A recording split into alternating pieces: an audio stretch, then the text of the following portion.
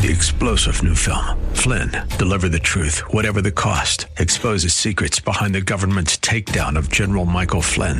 Flynn knew what the intel world had been up to. He ordered the first audit of the use of contractors. This set off alarm bells. He told the truth. He was the most dangerous person for Donald Trump to hire. They had to get rid of Flynn. Flynn, deliver the truth, whatever the cost. Available now. Watch it today. Go to salemnow.com. salemnow.com. Today on Cornerstone Connection with Pastor Gary Hamrick. Real love is calling, listen, truth opens up your eyes. Mercy is waiting for you with every sunrise. Discipline can bring us to a greater place of purity and holiness in our lives and ultimately produce more fruitfulness. God wants us to deal with sin. God wants us to come clean with Him. He is holy and He calls us to holiness. And sometimes He will discipline us to bring us to a place of greater holiness in our lives.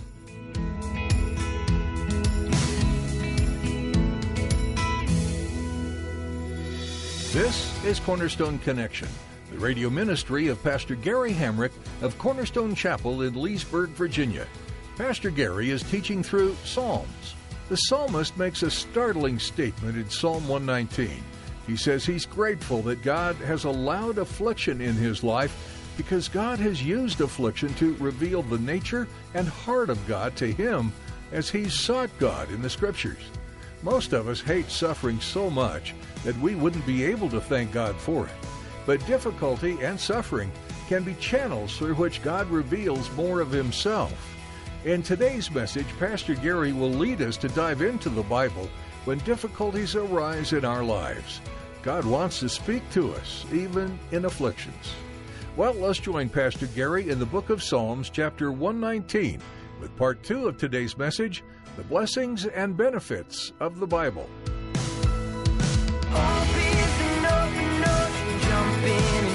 Find the cornerstones, your connection, run towards your new life. Why does God discipline us? What are the reasons that sometimes, just using the word that the psalmist uses, why is it sometimes God afflicts us? Why is it sometimes He disciplines us? Why is it sometimes that He will lean into us from time to time? Well, I'd like you to leave this passage here. We'll come back to Psalm 119, but go to your New Testament, hang a right, and go to the book of Hebrews. Hebrews chapter 12.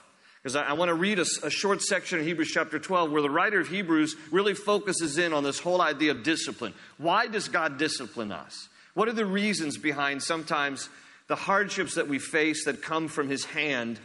And there are some reasons here that I want to point out. I'm just going to draw out 4 really briefly reasons why God disciplines us. From Hebrews chapter 12, I'm going to read verses 6 through 11.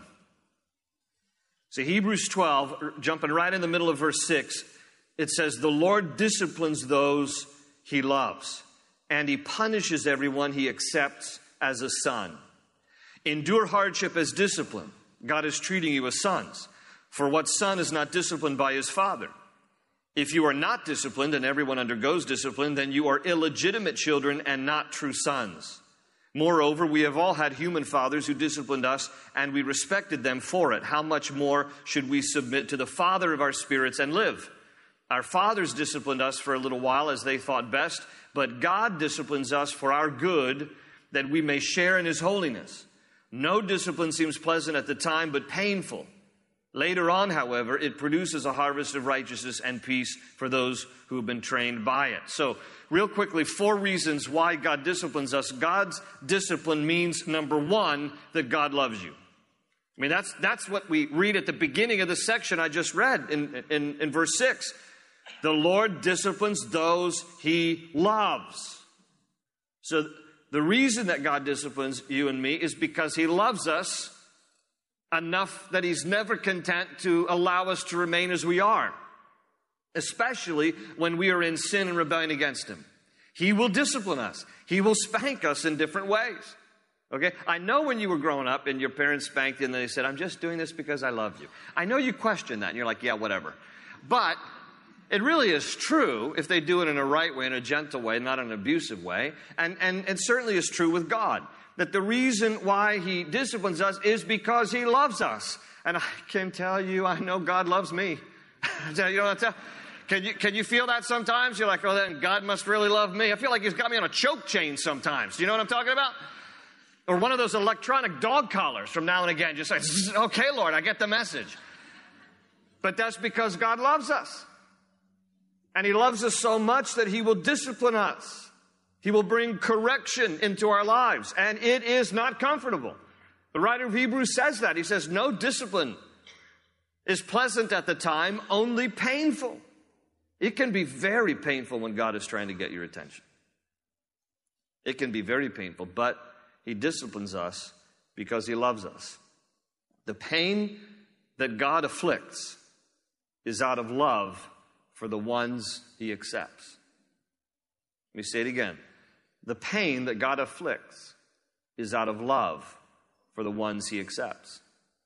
Which leads us to point number 2 from Hebrews chapter 12, is that God accepts you as his children. That's another reason that he disciplines you and me, because it's an indication that he accepts us as his children. Between verses 6 and 8 of Hebrews 12, the word son is mentioned 6 times, and it's just a familial name. So daughter, son, 6 times. Children mentioned 1 time. Father mentioned 4 times. The whole concept is God is our Father, we are his children, and any good, loving parent will from time to time, in a right way, discipline his or her children. The most unloving thing for a parent to do is to never discipline their kids and to let them run wild and to get in all kinds of trouble. Those people will grow up to be criminals in our society. No exaggeration.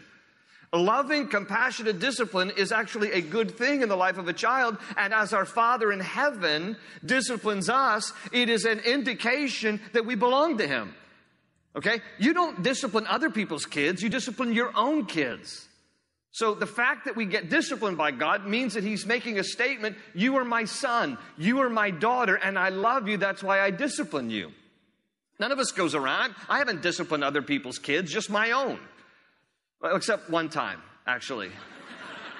Actually, now that I think about it. Now this isn't anything that I would recommend, but it's one of those moments. You ever been in one of those moments where you're in a public situation and you're just like, what in the world? Why are those kids allowed to get away with this?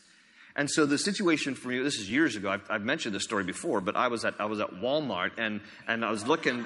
Yeah, that enough is enough to make you want to discipline somebody. But anyway. But I'm at Walmart and I'm just, I'm looking for something, whatever it is. And I can hear in the aisle across from me, this kid, I don't know how old this child was, just yelling at his mom, saying, "You're stupid. You are stupid." I heard him. He wanted some toy or something that was on the shelf. And she said no. And he kept saying, "You're stupid." Okay, and I'm on the other side of the aisle. I'm peering through like all the shelving. I'm like looking through the shelving, like, what is going on over there? And he just kept saying it. "You're stupid. You're stupid. You need to buy this for me. You're stupid." She kept saying no. She was very gentle, a little too passive in my opinion. And then she walked around to my aisle now, and the child was left still on the other side, having his own little temper tantrum, yelling over the shelving, "You're stupid." So now the mom is on my side now, and she's like looking for her items. So I just sneak to the other aisle where her son was. And I just, "Hey, come here for a second, come here." And I just kind of got down like this. "Don't you ever talk to your mom like that again." And I walked away. I couldn't help it. Now, I didn't touch the child. I would never touch the child. But I did I kind of gave it to him. And his eyes were like big as dinner plates. And then I was like, "Jesus loves you." And I walked away. And, but normally speaking, because I'm not, normal is only a setting on the washer. I'm not that, right? But normally speaking, you only discipline your own kids. And so when God disciplines us, it's a statement to us. You're my son. You're my daughter. And I can't let you get by with that. When you're walking in sin or rebellion to me, I can't let you get by with that. So he accepts us as his sons and daughters. Number 3, God's discipline means that he wants to teach you something. The very word discipline in Hebrews 12, in the original Greek language, the word discipline is paiduo, and paiduo means to train, to teach, to instruct, or to educate. So the very fact that God disciplines us, just the meaning of the word is that we have something to learn. There is some lesson that he's trying to teach us. So learn it, because I have found the quicker I learn it, then the easier it goes for me. The longer it takes for me to learn it, the more God's discipline is felt. And then finally, number 4, just on the subject of discipline, is God wants you to be more holy and fruitful. Because that also is mentioned there in Hebrews 12, verses 10 and 11. God disciplines us for our good, that we may share in His holiness. No discipline seems pleasant at the time, but painful. Later on, however, it produces a harvest of righteousness and peace for those who have been trained by it. So you hear the holiness aspect and you hear the harvest aspect. But the harvest will not come until you get the holiness part. The only word in the Bible, in all of the Bible, that is used in triplets to describe God is holy. You can say a lot of things about the character and nature of God, but the one word that is only repeated as triplets in the Bible is the word holy. There are 2 scenes in Isaiah chapter 6 and Revelation chapter 4. Both scenes are when the angels are around the throne of God. In Isaiah chapter 6, the seraphim are there, these winged angelic creatures, and they cry out, "Holy, holy, holy is the Lord God Almighty. The whole earth is full of His glory." And in Revelation 4, John sees a similar scene. He sees the throne of God. He sees angelic creatures around the throne. And he tells us in Revelation 4:8 that day and night they never stop proclaiming, "Holy, holy, holy is the Lord God Almighty, who was and is to come." So if that is the word that is used in triplets to describe God, guess what? Leviticus 11, Leviticus 19, Leviticus 20, 1 Peter 1, verse 16, all say the same thing. God speaking through His word, "Be holy, because I am holy." And discipline can bring us to a greater place of purity and holiness in our lives, and ultimately produce more fruitfulness. God wants us to deal with sin. God wants us to come clean with Him. He is holy, and He calls us to holiness. And sometimes He will discipline us to bring us to a place of greater holiness in our lives. And so, back here in Psalm 119, the psalmist understands all this related to the discipline of God. And what he basically says is, in summary of this section, as I meditate on your precepts, Lord, as I understood your statutes, I realized that you discipline with love, you correct with compassion, and I am comforted by this in my life. So, it reminds me of God's unfailing love and compassion when He disciplines me. The last section we'll look at for today is the section starting in verse 81, back here in Psalm 119. Verse 81, the Hebrew letter is Kaf, K-A-P-H. Sounds like, when someone is sick and they cough. So that's how you pronounce that Hebrew letter, Kaf. Verse 81, the psalmist writes, "My soul faints with longing for your salvation, but I have put my hope in your word. My eyes fail looking for your promise. I say, when will you comfort me? Though I am like a wineskin in the smoke, I do not forget your decrees. How long must your servant wait? When will you punish my persecutors? The arrogant dig pitfalls for me, contrary to your law. All your commands are trustworthy. Help me, for men persecute me without cause. They almost wiped me from the earth, but I have not forsaken your precepts. Preserve my life according to your love, and I will obey the statutes of your mouth." Now, in this section here, the psalmist presents with a need, and it is a desperate one. People are trying to kill him. Now, again, nobody knows for sure who wrote Psalm 119. There's no byline to it. A lot of Bible scholars believe it was probably David. It may very well have been. He certainly was someone who others tried to kill, often, starting with Saul and then the perennial enemies of the Israelites, were always trying to kill David. Well, whether it's David or not, whoever's writing this is saying, my life was in jeopardy. He said at the end of verse 86, for men persecute me without cause. In verse 87, they almost wiped me from the earth. In verse 88, preserve my life according to your love. So it's clear that his life is hanging in the balance. There are people who are after him. He was almost wiped off from the earth. And it has taken such a toll on him, as I'm sure we could imagine. I mean, if somebody's trying to kill you and you're running for your life and you're constantly on the run because somebody's trying to take your life, it could be pretty exasperating. And he describes what he feels like using this simile here in verse 83. Notice in verse 83, some kind of interesting language. He says, I am like a wineskin in the smoke. What does that mean? He says, I'm like a wineskin in the smoke. Well, in those ancient times, they would skin animals and then stitch up the animal hides so that the interior of it could be used like a bottle, like a vessel.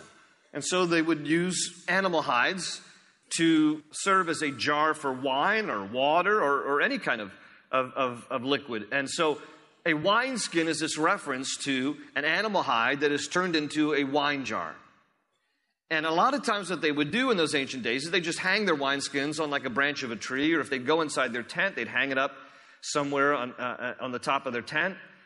And a lot of times, because of open campfires, either for warmth or to cook by, if they hung their wineskins too close to the fire, the smoke would come up, and then the smoke would damage the wineskins. They would become all covered with soot. They would dry out. They would crack. They would sometimes break, and they would ultimately become useless. So they always tried to avoid hanging their wineskins anywhere near the smoke of the fire. The psalmist is using that to describe how he feels. He says, I'm like a wineskin in the smoke. I feel dry. I feel useless. I don't understand any purpose. I just feel like a wineskin in the smoke. And he's saying all this because he's being pursued by his enemies. But here's the key to this section as well. He's also complaining, in a sense, that God's not doing anything about it. Because he asks questions in verse 82. When will you comfort me? And then in verse 84, when will you punish my persecutors? Where are you, God? I feel dry. I feel worn out. I feel useless, like a wineskin in the smoke. There are people trying to kill me. Where are you? Not a show of hands, but have you ever felt like God didn't show up on time for you? Probably in the course of your life, you'll feel that a time or two. When you wanted something sooner than God did, or you wanted it done a certain way than what God determined to do it. And so the psalmist is wrestling with this. He's like, I feel worn out. I feel dry. I feel useless. When are you going to show up, Lord? When are you going to comfort me? When are you going to deal with the persecutors of my life? But in all of that wrestling with all of this, with God and his timing and all of this, notice what he does here. He turns to Scripture. And in verse 81, he says, but I have put my hope in your word. But I have put my hope in your word. Verse 87, very similar. But I have not forsaken your precepts. I got people who are persecuting me, trying to kill me. I'm wanting you to comfort me, Lord. I'm wanting you to deal with them. I don't know when you're going to show up, but I'll turn to your word. I'll read your precepts. I'll take to heart your statutes. Why? Because it's point number 11 on our list. It teaches me to wait on God's perfect timing. When I read the Bible, it helps to recalibrate my life. You know what I mean by that? Generally speaking, I have wanted God to work faster than what He normally does. Generally speaking, when you look back on your life, there are times that I have felt like I wish God had done this, wish God had done that, wish God had done the other, faster than what I would have preferred. Now, having come through it, looking back, I can see that God's timing was right, but that wrestling match is kind of a regular, normal thing that Christians will feel. That we want God to do something quicker than what we end up finding that he sometimes does. And so when I read the Bible, what happens is I find that in my soul, reading the Bible just helps to recalibrate my life so I'm more in step with God's timing, and it just slows me down. It slows me down. We are in a culture that is so fast-paced, and we're so used to getting things instantly and now that then we can tend to get frustrated with God because he doesn't perform at our beck and call. When you read the Bible, it helps to recalibrate your life so that you're more in step with the timing of God. I don't know how many of you, this is years ago, SNL had this character called Nadine, and she's like Cajun or something from New Orleans, and she worked at like department stores or a burger joint, and everybody would come in, and they were always at a rush, and she'd be, simmer down now, simmer down. And sometimes the Lord speaks to me in like a Cajun voice like that. I can just hear, simmer down now, Gary, simmer down. Simmer down now. Because I could just kind of want to be ahead of him. But listen, the Bible never once gives a verse to exhort us to hurry. But the Bible is replete with example after example of verses that tell us to wait. Just wait. Psalm 27:14. Wait for the Lord. Be strong and take heart and wait for the Lord. Psalm 40 verse 1. I waited patiently for the Lord. He turned to me and heard my cry. Psalm 130, 5 and 6. I wait for the Lord, my soul waits, and in his word I put my hope. My soul waits for the Lord more than watchmen wait for the morning, more than watchmen wait for the morning. On and on it goes. Now I know, because I can hear the wheels turning in some of your brains, and some of you would say to me, and some of you have said to me,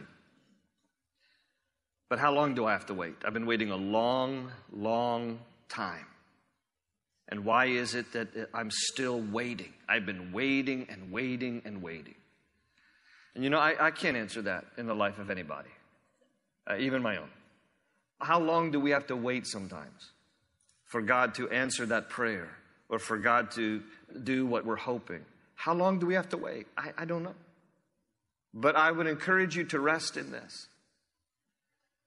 When I look back on my life, at the different times that I wished God had done this, wished God had done that, I can confidently say that in all the many ways God did respond, when he responded, his timing was always perfect. God always shows up right on time. We have to yield to our concept of what timeliness is.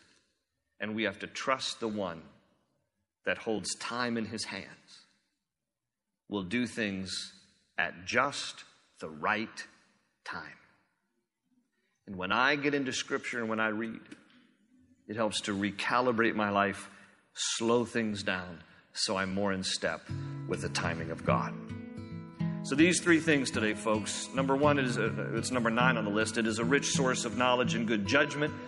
Number 10 on the list, it reminds me of God's unfailing love and compassion when he disciplines me. And number 11, it teaches me to wait on God's perfect timing.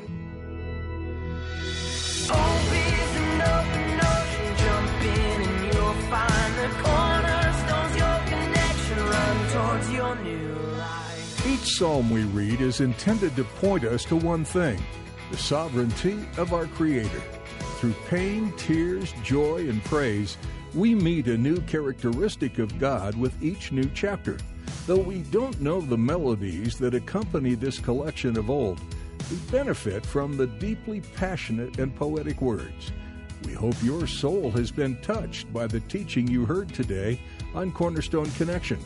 Pastor Gary Hamrick will return soon with more from this Old Testament book. But in the meantime, you'll be able to find additional messages at cornerstoneconnection.cc. We'd like to encourage you to download our mobile app while you're there, so you can stay connected to God's Word wherever you happen to be. each day can be made brighter by the love and power of our Lord. And it's so convenient to have it right at your fingertips. If you live in or are visiting the Leesburg area, we'd love for you to come be a part of our weekly worship services on Sundays. Cornerstone Chapel meets at 8:30, 10, and 11:45 a.m. each week. Or try our Wednesday night Bible study at 7 p.m. For directions and more information, visit cornerstoneconnection.cc. That's all for today, but be sure to join us next time for another in-depth look at the Psalms, right here on Cornerstone Connection. They say you're a wandering soul, that you've got no place to go, but still you know, you're not alone. Real love is calling, listen, truth opens up your eyes. Mercy is waiting for you with every sunrise. Hope is an open ocean, jump in and you'll find the cornerstones, your connection, run towards your new life.